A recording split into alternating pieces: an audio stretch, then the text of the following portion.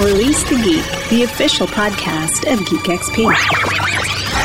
Curse your sudden but inevitable betrayal. Nice to meet you, Rose. Run for your life. Fatality. I'm Batman. Good morning, good afternoon, or good evening, wherever you happen to be. Thank you for taking time out of your day to join us for Release the Geek, the official podcast of Geek XP. This week we continue with our YouTube focus, but we're going to take a look at YouTube from a slightly different angle. Carla Harris is the social bard, a consultant who focuses on helping businesses and creators grow their YouTube and online video audiences by helping direct more traffic and activity to their video content. How effective is Carla? Well, since she started consulting with the How to Be a Great Game Master channel on YouTube in March 2016, their subscriber numbers have risen over 2,083%, and they're currently sitting on over 11,000 subscribers. We chatted to Carla about her path to geekery, her background in the dramatic arts, and we get the skinny on how she met one of the most iconic figures in the world. We pass this over to Franco and the Diva for their rating. Franco, what did the Diva have to say? The Diva has enjoyed this podcast and rates it Completely salt-free. Thank you very much to Franco and the Diva for that rating, but for now, without any further ado, please join me, Les Allen, as we release the geek with the social bard, Carla Harris. And now, we're releasing the geek.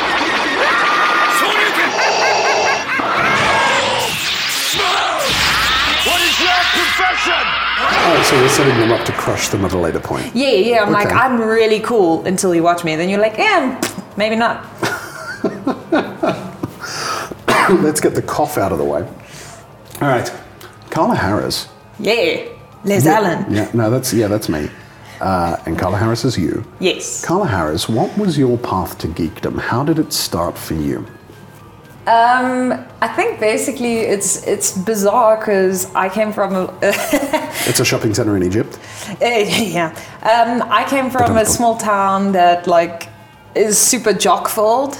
Oh, right. And, no one is geeky out in the open there. Not because people will beat you up, but because there's no one else to do geeky things with. I mean, the geekiest thing I did with my friends was we used to walk really fast home from school so that we would be in time to catch Pokemon. What was the name of this town?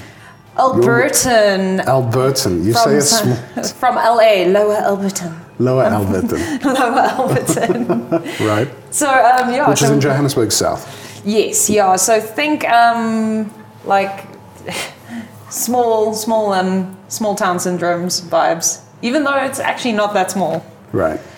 But yeah, so we used to rush home to watch Pokemon, and then I took my dork cred another level when I, for my friend's birthday, drew every single Pokemon and built him a paper Pokeball. Ooh. And gave it to him. Very cool. And then, so I used to just read and play RPGs by myself because also internet was not a thing. RPGs by yourself? Yeah, so PC RPGs. Okay, gotcha. Yeah, and then... Now, where did the interest come from? Were you always interested in fantasy, sci-fi?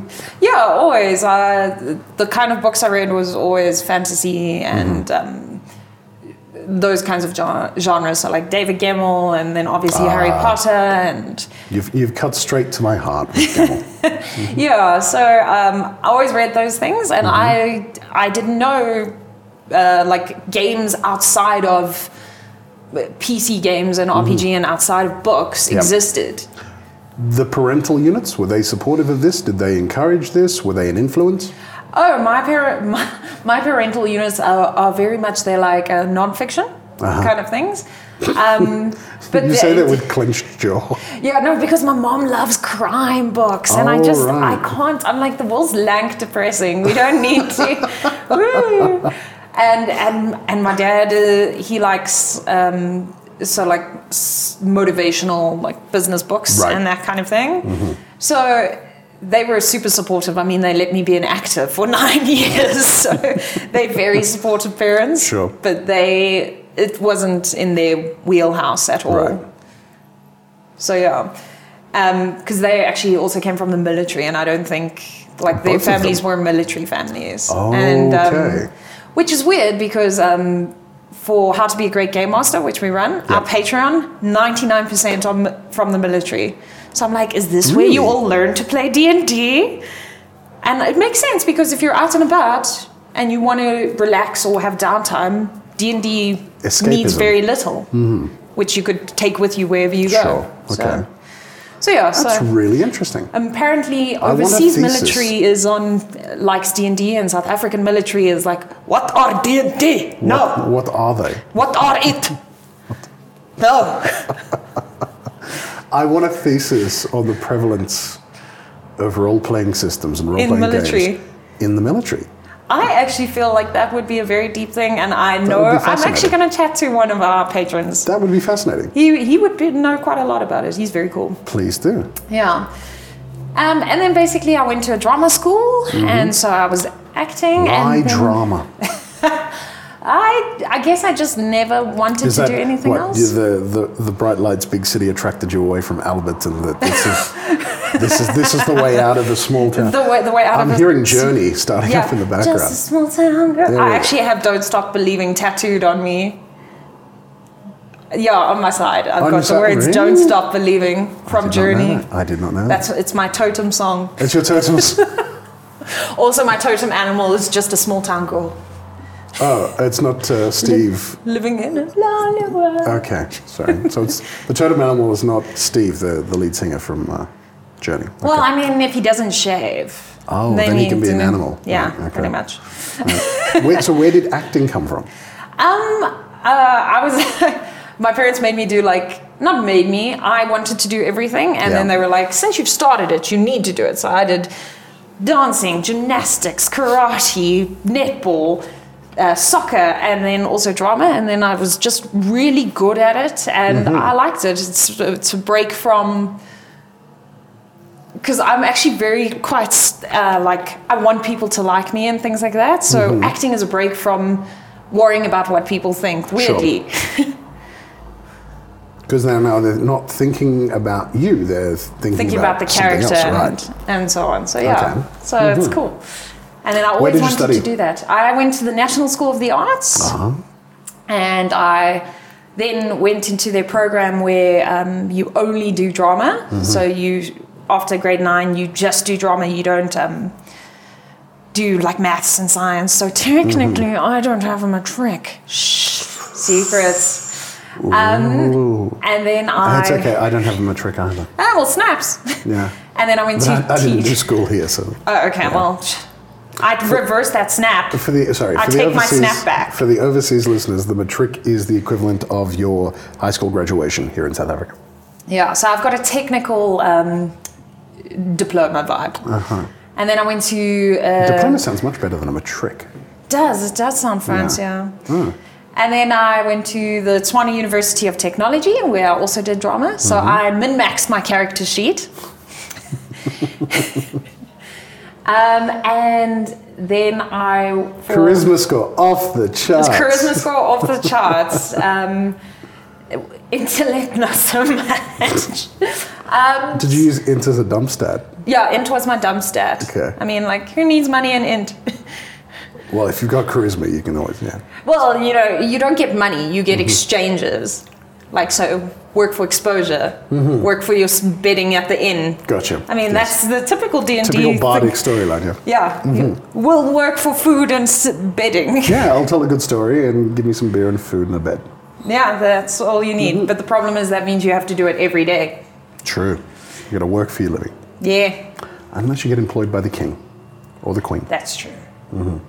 But let's say we don't have a king or queen here. Was your idea that you wanted to be a professional actor?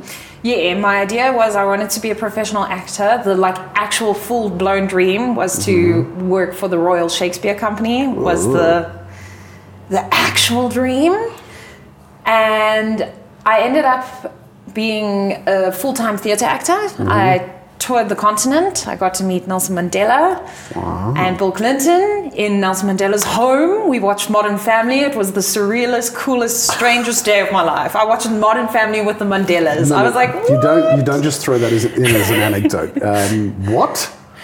I was performing for a really cool show. Yes. Guys, please go check them out and support the show. What's the show? Side plug. It's called Walking Tall. Right. So it's a show created by the Paleontological Scientific Trust, aka PAST, in South Africa. Did they do that just to get the acronym? They did. Nice. It's great. Good. And they do a traveling show for schools and adults, teaching about evolution, and basically from the beginning of the Earth till today, in 45 minutes in physical theatre with an hour question and answer session afterwards on science and evolution. Cool. And so one of Nelson Mandela's grandchildren, Indaba, who was like, I have such a huge crush on him, like the giantest crush on this man. He owns a foundation called Africa Rising, and he partnered with PAST to share the show and share the knowledge, because one of the biggest things the show was trying to teach was to teach African children that everything started in Africa, so we can make things amazing. We don't just need tech from the West, or not everything awesome comes from the West. We can start awesome things here. Are you saying he's the role model for T'Challa, Black Panther, Wakanda? Yes, he would. And if you look at him, he's very sexy, and he sounds just like Nelson Mandela. He apparently looks like Nelson Mandela in his 20s, and he's like 6'4" or something. He's super fangirl, like him so much. Gotcha. Well, it sounded like he was doing something constructive. Yeah, he does a lot of work on trying to raise African children and of all colors and all walks of life to realize that Africa is the next place to be, and it was the first place to be. So he wanted us to perform at a festival for his grandfather's birthday, in Kunu. So we performed at schools around there. Actually, down in the Eastern Cape. And it was the most bizarre day. So we drove there, and because it's it's extremely rural. There's no street signs, and the GPS doesn't work. So we drove there was like this one moderately large house, possibly an estate with like three houses, you thought. So we drove in there, and we're like, okay, we're just going to ask the security guard like if he knows where the school is. Drive in, and the security guard's like, hello, good morning. We're like, hello, good morning. We're looking for the school. He's like, no worries, it's over there. He's like, just turn around in our parking lot, you can drive out. Now, I don't know if other people have experienced this, and for overseas listeners, I don't know if it's the same overseas, but if you drive to an estate in like an estate anyway, the security guards don't let you turn around in the estate. They're like, you need to reverse because you're not getting in here. Move the 4 cars behind you that you've backed up. That was Nelson Mandela's house. Oh. We drove into his parking lot, and his security guard was like, hi, nice to meet you guys, turn around. Drive out. That's very cool. So we drove out, we went to the school, we had a really great performance, and so we had a fossil replica of the Taung child, which we wanted to give to Nelson Mandela. And we said to Indaba, we're like, okay, here's this gift, but it would be really cool if we could, give it to him ourselves. He's like, okay, cool, I'll find out. Phones, and then he's like, okay, guys, we'll go for lunch. Went there. How many were you? So it was myself, Chris, and Buntu. Okay. So we were three. Yep. 3 of us. So we park, and we're like, hello, security guard guy that we saw earlier. It's us, we're back. We have an invite this time. Yeah, we're invited. We walked into his house. Yeah. It was the most insane day of my life. As you walk into his house on the right, there's like a small, it almost looks like an RDP house. And on the left, it's like it's not like a very it's like a middle upper class house. It's not like insanely extravagant. The house on the right is actually an exact replica of the house he lived in when he left prison. Wow. He rebuilt that house to remind himself of what it was like. So it was an exact replica. He even got the dimensions from the town plan, from the planner and everything. Wow. So we went into his normal house, and as I say, it's not extravagant, and there was a dining room on the left, like a formal dining room, and him and Bill Clinton and a couple of other people were eating there. And we got walked through to the lounge, and in the lounge there was also like another little dining room, you know, like you have in your house where you're...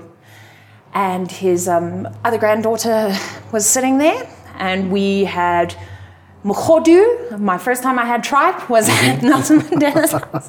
And we had lunch, and Indaba came, and he's like, and he sat with his grandfather, and he's like, listen, he's just busy with, you know, with the people that he... With a guy, some blow-in. But we'll introduce you when he has time. And we're like, no worries, thank you so much for having us. And then lunch was finished, and they were still busy because, shame, at that point, I think Nelson Mandela passed away a year later. He was very, like, it was shocking how ill he was. So it took him a long time to eat and talk, and because he's old and ill. So we were sitting on the couch with another one of the grandchildren watching Modern Family. We were watching Modern Family together. Then Indaba comes and he's like, quickly, I want to introduce you to someone. We're like, okay. We walk into the passage, and he's like, this is Bill Clinton. And I was like, I was not, hello, Bill Clinton. Shakes the hand. Hello. And he's like, take photos quickly. And I'm like, oh my gosh, you guys are so... You have a photo of you with Bill Clinton. I do. And then we watched some more Modern Family. See, I'm thinking that photo should be a good teaser for the podcast when it drops. Guys, if you want to hear the story about this photo, you need to listen to this. Yeah. That's very cool.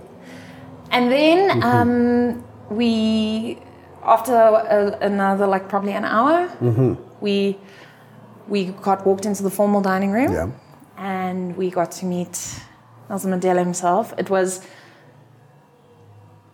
like there's indescribable, and at the same time also heart-wrenching, because by that time he was very old. I don't think people wanted to share how sickly he was.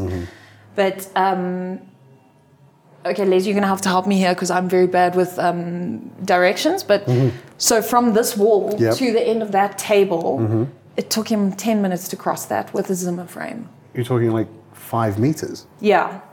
Wow. It took him like 10 minutes to progress. And Graça was there, Graça Machel.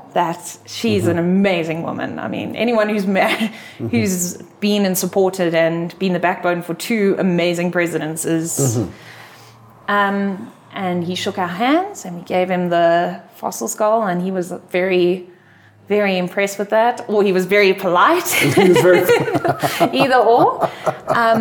And shame, we had to repeat ourselves once or twice, and he spoke very softly, but it was just the surrealist day of my life. So as much as I wasn't making lots of money as an actor, I had experiences that no one else, no amount of money could have bought me. Right. Yeah. So that was pretty cool. But yeah, like super tangent. So I was already into acting, and I was dating a super jockey dude, and bless his heart, wonderful dude. And we went to the Not a gamer. Not a gamer at all. Okay. No. And then I saw an advert for Medieval Fair from one of like my acting friends. So I was like, okay, cool. I'll go to Medieval Fair. And then I saw LARPers there, and I'm like, you get to hit people with boffer weapons. I am into this like you will not believe. Is that how it started? Yes. So I picked up a pamphlet for boffer, and then I saw a pamphlet for a political LARP called, it was Vampire the Masquerade. Blood and Gold. Yes. Blood and Gold. So, and I played Vampire the Masquerade, the PC game. Yes. So I was like, what? These things exist. Best day. So I joined there, and then, as I think is a very common story for female gamers, me and the ex broke up, And I started seeing someone in the gaming community, and then he introduced me to tabletop role-playing. Mm-hmm. And then from there, I've now insinuated myself and be like, hey guys, hey guys, I'd also like to play just out of my own. I'd like to play Dungeons and Dragons or Pathfinder or Fate or whatever. Mm-hmm. So it took me a long time to get there, but I was always super into it. Mm-hmm. Yeah. Me and Sean were actually talking about Xena yesterday. I used to like on Sundays, Xena and Hercules were like the thing. I couldn't. What? Lucy Lawless is everything. No. Lucy Lawless is fantastic. Xena was more okay than Hercules. It took me a while to get over the campiness. I'm a canonic guy, so I couldn't do the X-Men cartoon. I'd read the comics. It's like, why is Changeling still there? Why is Morph there? He died in X-Men 34. Why is that? This is not right. I couldn't do it. So with the whole campy nature of Hercules and Aeolus, his sidekick, and look, there's only so many times you can watch 42 minutes of Kevin Sorbo beating up Maoris. Well, I mean... And, sorry, Xena as well. Sorry, Lucy Lawless. I could watch Lucy Lawless beat up people for I could actually watch Lucy Lawless beat up people, but the whole I'd watch a 24-hour live stream of that. Please make this happen. And or we could loop a stream, I'm sure. So, it took me a while to accept, look, there are other versions of things. And once I figured out how to overcome this cognitive dissonance, then I could accept these shows. See, I luckily, or unluckily, I guess it depends. Comics were not such a big thing because there were no comic stores where I lived. Right. The most Which I would is get different now. Yeah, no. Now there's some really awesome ones. I would get like maybe issue 73 of Catwoman, and then issue 105, which bothers me because I'm like, I want to read a story in sync. So I only started actually reading comics properly now. Since Sean has been like, okay, this is a good set to get. Yes, gotcha. Yeah. Good influence to have. Yes, so I used to read graphic novels because I was like, the story's once and then I don't have to worry about finding it again because in Alberton you won't. Gotcha. You've now decided that RPGs are your thing and you like RPGs. How does this translate to Bacon Battalion? To Bacon, generally everything comes back to Bacon. Everything should come back to Bacon. It should. Yeah. So isn't Bacon like the 42nd element on the periodic table? Yeah, I believe so. That sounds like science. Yeah, somebody said it on the internet once, so it's true. Well, someone said it now, so there you That's go. Wikipedia, Bacon Wikipedia. It's a podcast, so it has even more legitimacy. Yeah, because, we're too afraid to show our faces. That's our real, we stand behind these things. Stand behind my voice. Yeah, that's it. We basically, I wanted to play a game with my friends and play a game that I liked. But I also thought, and myself along with Guy, who runs Bacon Battalion and How to Be a Great Game Master, we thought, well, if we're going to be playing it anyway, and he has a channel that discusses how to be a great game master, he could use Bacon as examples of how he does game master, so people aren't just like, oh, you're saying all these things, but you've probably never game mastered a game in your life. So as a proof of concept, but also we just get to have fun and play a game with our friends. Sure. And weirdly, the fact that it was recorded meant everyone was much more controlled, committed to the game. Not that anyone's uncommitted to normal games, but sometimes you're like, oh, life, I can't make tonight's gaming session, and then when one person can't make it, then all of a sudden everyone's like, oh, okay, yeah, I actually also have stuff to do, and then it goes 3 weeks and and you haven't played. Right. So that was cool. It made everyone more committed to play because we were like, guys, we have to release a video. And we figured if people don't like it, cool, then we'll just keep playing without filming it. And if people do like it, then we'll just keep playing. Cool. So it worked out well. Very cool. Yeah. How long ago did Bacon start? A year.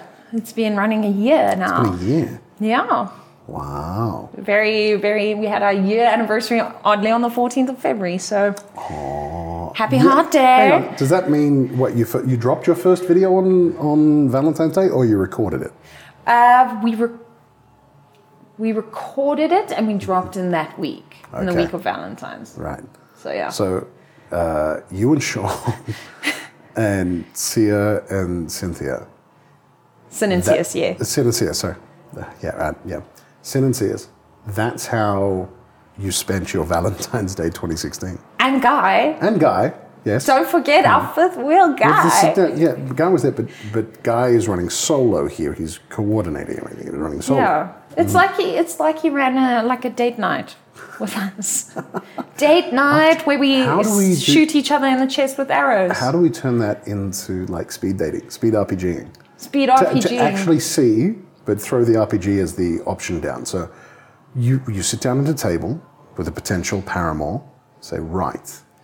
I'm playing a human cleric. What character would you take to be complementary to me? Actually using the RPG as the focus and the filter. Well, I would then say everyone needs to start with I'm playing a fighter, because if you're playing a cleric, the other person can play whatever they want. Mm-hmm. But if you say you're playing a fighter, then you'll start to know. Because if they're like, I'm also going to be a fighter, you could be like, oh, okay, so that means they want to go into the fray with me. Yeah. But if they say a cleric, you're like, this one wants to heal me and look after me. And if they say, so you see, you're... Yeah, that can't go wrong. And then if they say like sorcerer, aka necromancer, then you're like, yeah, nice meeting you. Necro, yeah, okay, cool.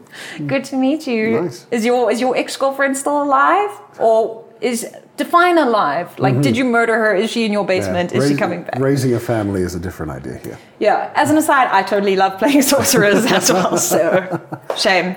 If you don't see or hear from Sean, he's fine. Totally fine. He's totally fine. Totally fine. When did the idea come about that you would help with the social media for Bacon?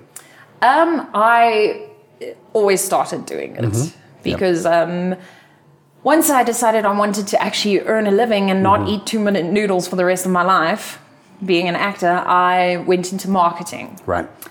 And so I just immediately off the bat did Bacon and How to Be a Great Game Master as marketing and social media and running their YouTube. Right. Yeah. Mm-hmm. What were the first key lessons you learned? What was the biggest lesson you know, that one that was like, oh, what did I just do?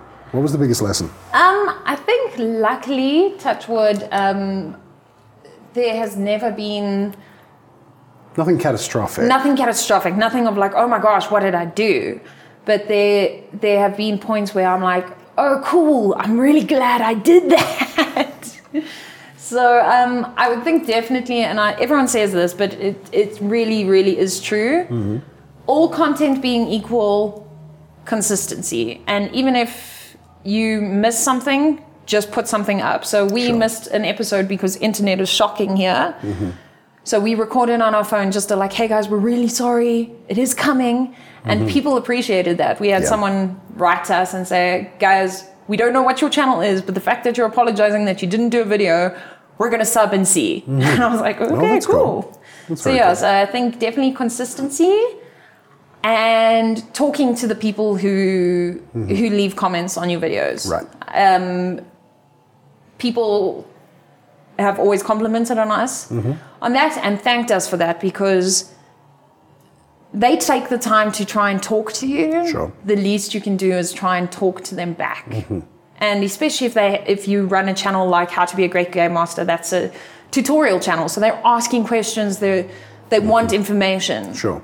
So I would say consistency and talking back to the people who are watching. And whether that's one person or 10,000 people, you know, do it. But eventually you're going to have to get someone to manage that. Replying to comments, admirable. How do you handle a troll comment? Luckily we haven't had, I wouldn't call them trolls, the people we've had. And I think it's our niche.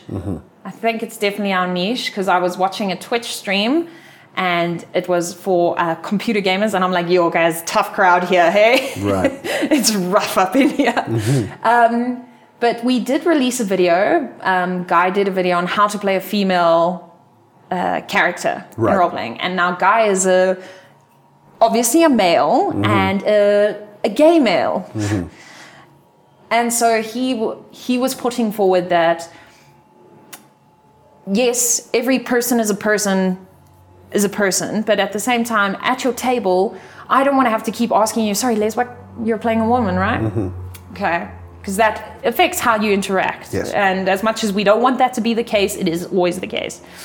And so he was saying, use some stereotypical elements of a female, inverted commas, or feminine persuasion, and use that to help other players and your game master know that you're playing a female. Right. Whether you are yourself a female, a male, designated at birth female, you know, all those kinds of things. And we got messages like, you're going to lose half your female subscriber base, because weirdly, our female subscriber base went up after that video. And people saying, we think you're totally wrong, and how can you say that that's what female are like? People are people. They love that George R.R. Martin quote, that someone asked him, how do you write female characters? And he's like, I write them like people. So that, I think we got that comment like 30 times. How many of those commenters were women? I would think just from our analytics, 5% of, so our analytics, 95% of our viewership is male and 5% is female. So I would assume similar, but we got more comments from females on that video than ever before on our other videos. Right. But how we dealt with them, inverted commas, as trolls, they weren't trying to be mean. They were trying to get a point across. But also at the same time, some of them were very adamant about that point and were upset by what Guy had said. Right. So when we spoke to them and we were like, cool, we see your point and this is our point and thank you for making this a thing, people appreciated that. So I would say, and then we did a how to play a male character the week after. So, you know, might as well do everybody. Yes. But from like a YouTube viewpoint, not everyone's audience is as nice as that. I would say if you're dealing with trolls, remember whatever they're saying, they took the time to say that to you, so you've affected their life. So take it with a pinch of salt, and they're trying to get a rise out of you. So don't rise to that occasion, but also don't ignore them, because as soon as you blatantly ignore someone, it makes it a thing. Right. So I would say if someone's super trolly to you, just be like, cool, thank you for your opinion. I'll take it into account. Or do a little bit of self-deprecating if that's how you work. So someone mentioned that Guy sweats a lot. Shame, he really does. And he's like, it's hot. I'm fat. What do you expect? And never again. Nice. Yeah. Look, if they comment on your channel and they say really racist, homophobic, scary things, don't entertain that at all. Remove that comment, but say on your channel, hey guys, I've removed the comment from user blah, blah, blah, blah, blah, blah, blah, because they, and you don't have to say because they're mean and they may hurt my feelings, but because they were saying things that are totally socially unacceptable and totally unacceptable generally. So I removed their comments. Because if you just remove someone's comment, the internet will always have that comment and they'll be like, Carla just removes comments that she doesn't like.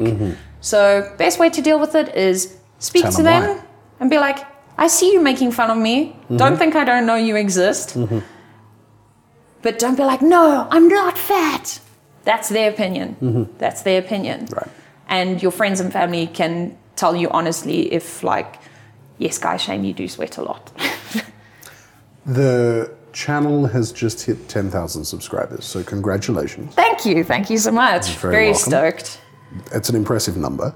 Yeah. At what point in this process did you think I want to make this my focus and turn this into my living. So where was the origin story of Social Bard?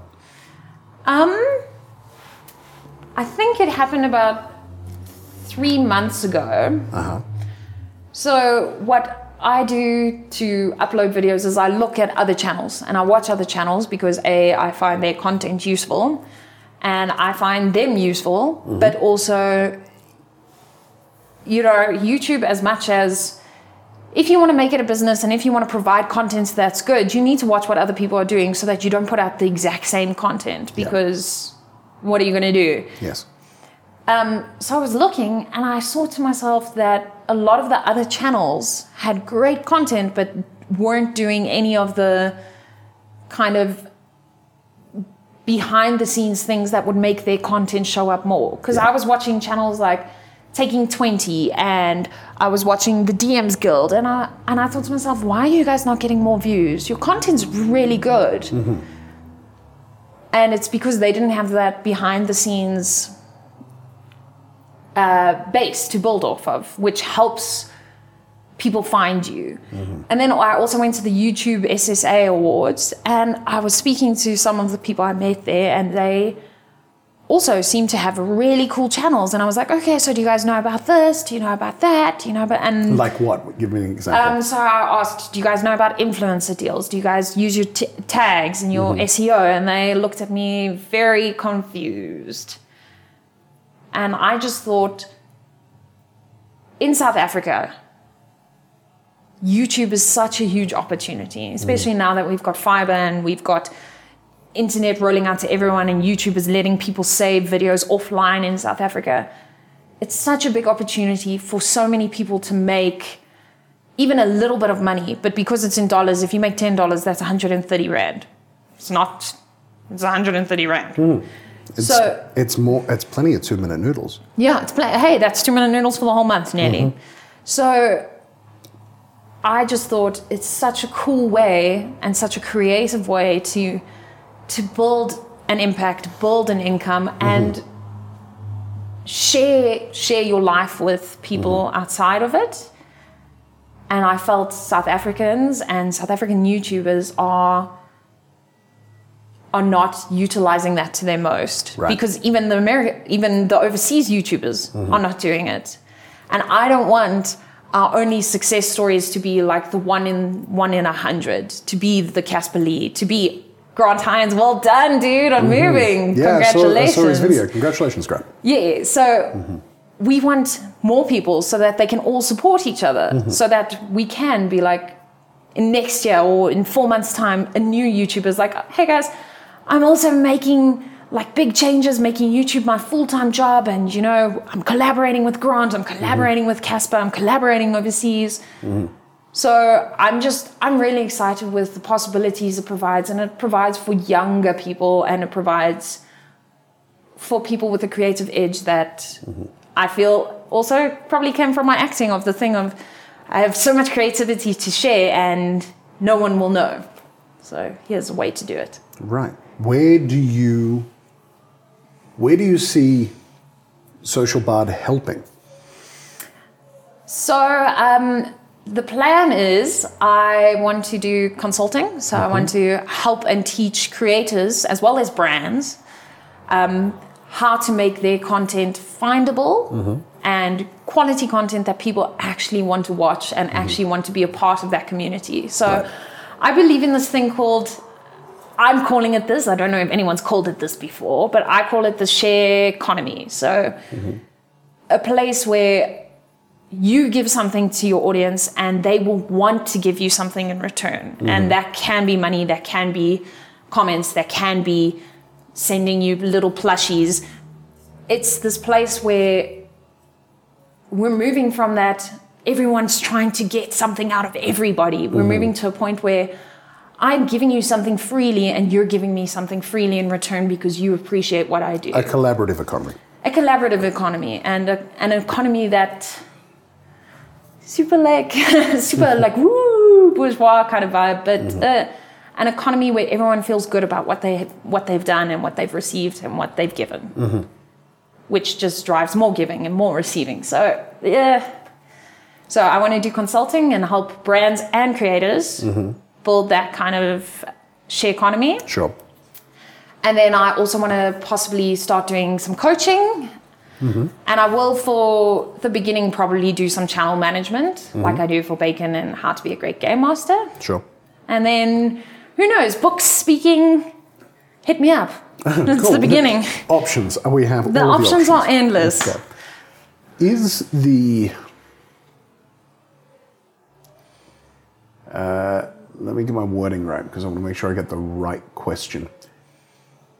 The YouTube space, is it potentially ever going to be oversaturated? Is it already there? Or you alluded to it with the idea of this is an economy. So this is now a changing scope of the world. This is something that brands can use, exploit, take advantage of, etc. But it's an effective medium. Anybody, though, with a phone, with a camera, can make content. There's a signal and the noise type question in there. But let's talk saturation and oversaturation. Are there too many out there? Will it ever happen that way? What are your thoughts about that? Okay, firstly, YouTube is based on another creator that I watch's research. YouTube's growth is declining a little bit, but that's not to say YouTube is going down, because obviously it would decline as YouTube's exploded all over the world. Sure. So once you've reached everybody, you're going to stop being able to reach anyone as YouTube itself. Yeah. So I truly believe, and the fact that their growth is slowly declining doesn't mean they're not growing. It just means they're growing less than last year. Is YouTube will eventually be with everyone, for everyone, seen by everyone. Will there be saturation? I actually don't think so, because there's so many different topics and people are so different. If you pick something that you're passionate about, someone will watch you. I do believe that not everyone will make 10 million subscribers. Not everyone will make 1,000 subscribers. But if you have 10 people who care about you and watch you every week, that's 10 people who care about what you're doing. So if you do it for the passion and for that, 10 people's all you need. Why shouldn't you do it? What are the reasons that are the wrong reasons? I would think in that same frame, if you're just doing it to be famous, because it's very hard to get that. Because as you said, there's millions of channels and you can't be sure 1 million people are going to watch you. So I would say if you're just doing it to be famous, because that also moves away from my collaborative economy feeling, because you're just taking then. You're not trying to give anything. Yep. Also, I would say, if you're very sensitive, I would steer clear, because as you mentioned earlier, there are trolls, and the internet gives people a shield where they think they can say anything and a layer of anonymity. Yeah, anything to you and anything about you. So if you're extremely sensitive, I would also steer clear. But yeah, so definitely wrong reasons is, in my mind, to be, for want of a better word, to be famous. If fame comes along with it, that's awesome. But your first cause for being on there must be to deliver something, to give something. And whether you're giving people a glimpse into your life, or you're giving people how-to tips on how to be better at YouTube, whatever you're doing, you're giving something. Right. Yeah, does that answer your question? Kind of does. Yeah. You mentioned, and you alluded to some points when you were talking at the YouTube SSA with other YouTubers about things that they could be doing. Now, these are the services that you will be helping YouTubers, social media focused content creators. You'll be helping them refine these things, and you'll be finding the right things for them. So let's talk at a broader, non-specific level. Yeah, tell me more about those things that these content creators can do. You mentioned influencer deals. What does that mean? So everyone thinks there's only one way to make money on YouTube, and that's through the ads. Oh, sorry. Yeah, right. Oh, sorry. Well, that's a whole nother kettle of fish. And that's You're not, Social Bar does not advocate. No, I do not. No, I do not at all. So that's through ads. Sure. In reality, ads is nice little income. Your nice 10 cents here, your nice 20 cents there.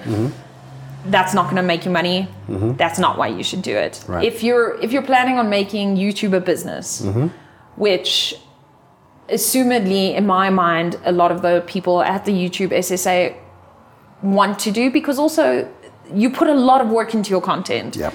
So it's not unfair for you to want to try and make money from that time you spend. Right.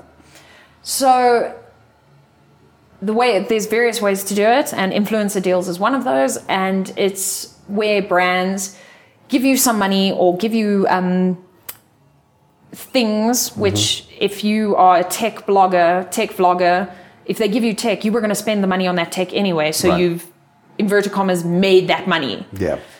To do reviews or to do videos about their product, because people don't watch ads anymore. People want to hear from Les what Les likes, because I like your content, Les. I want to know what you think is great, because you are my social proof. You're great. Then it becomes a cycle. Yeah. There you go, shared economy. I think you're great, but you're great, but you're great. Please, I need some insulin. Yeah, stop it. So so influencer deals is one way. There's a lot of other ways. I also do YouTube tips on my own channel, which, look, I don't keep anything a secret. I am doing a video on the 10 ways you can make money on YouTube. Right. But at the same point, with my consulting or with my coaching or joining my course, you'll get more in-depth, more step-by-step ways. Sure. On the videos, I'll share an overview ways. So there are plenty of avenues. There's plenty of avenues. It just takes a little bit of work. Right. Yeah. I think that's a core point. The expectation that you can just sit in front of a camera, spout your opinions, and if you do that regularly enough, these things will come. It's not that. You need to work your butt off. It does take work. And if you're clever about the work, you need to work efficiently, not like a crazy person. Yep. So I mean, if you don't want to do editing, YouTube Live is everything. Facebook Live is everything. You can just shoot live video. Yep. You can have a fully live channel and never have anything that you've had to edit, which is cool. But at the same time, you can't just talk about what you ate for lunch today. Okay, well, unless you're a health blogger or unless you're a vegan cook, or, you need to find your niche and your why. So basically, in one sentence, people should watch my channel because why? Yep. And if you find that, you can deliver content live without having to edit. You can just talk what's on your mind, as long as you're always delivering your people should watch my channel because why? Right.